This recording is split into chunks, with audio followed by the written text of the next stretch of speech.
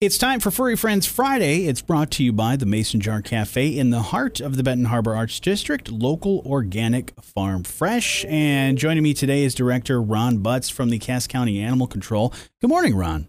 Good morning, Johnny. How are you? I'm doing fantastic. I'm really excited to talk about this wonderful, what I would call a very large cat, at least from the pictures you guys sent us.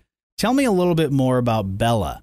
Sure, I can do that. And Johnny, I got to give a huge shout out to our awesome friends down at the Mason Jar Cafe for sponsoring Bella here this morning.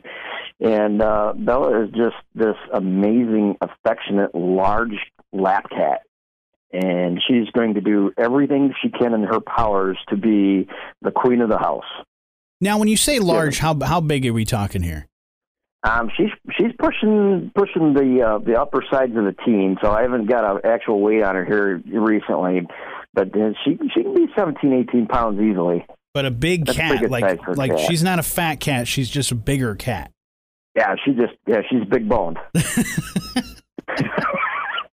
Oh, this is awesome. So you'll be able to see pictures on our website of Bella, but tell me a little bit more about Bella and what it's been like with her. What would be a good a house for her? Obviously, somebody that likes to have a lap cat, but what else would be good for Bella? Bella's been with us, Johnny, since about middle of May, and we're a little on the sad side, and that's why we're featuring her here this morning, just because if you see the videos on the website, she will suck up every little bit of attention that you're willing to give her, and she wants as much and more. And she's just this very loving, a little bit of a love bug is how Abby likes to give her that moniker, just because of how much attention that she likes to get. And I think she's going to be one that's going to, because of how much attention that she wants, I think we're going to try to see if we can put her into an only pet home. Okay.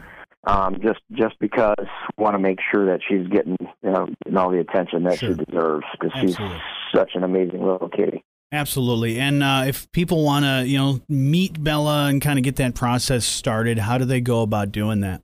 Johnny, we've got several different ways to meet Bella. The easiest way, since it's Friday, it's goofing off, it's a nice day, and looking for something to do at work, and kind of hop on the website, check her out and the rest of her shelter buddies at ccacshelter.org, where we have her and everybody else available for adoption listed up on there, as well as adoption information, any other pertinent information that you might consider, when looking for a pet. And as well as the directions to our shelter at 323 M62 North, or just give us a call at the old-fashioned way at 269-445-3701.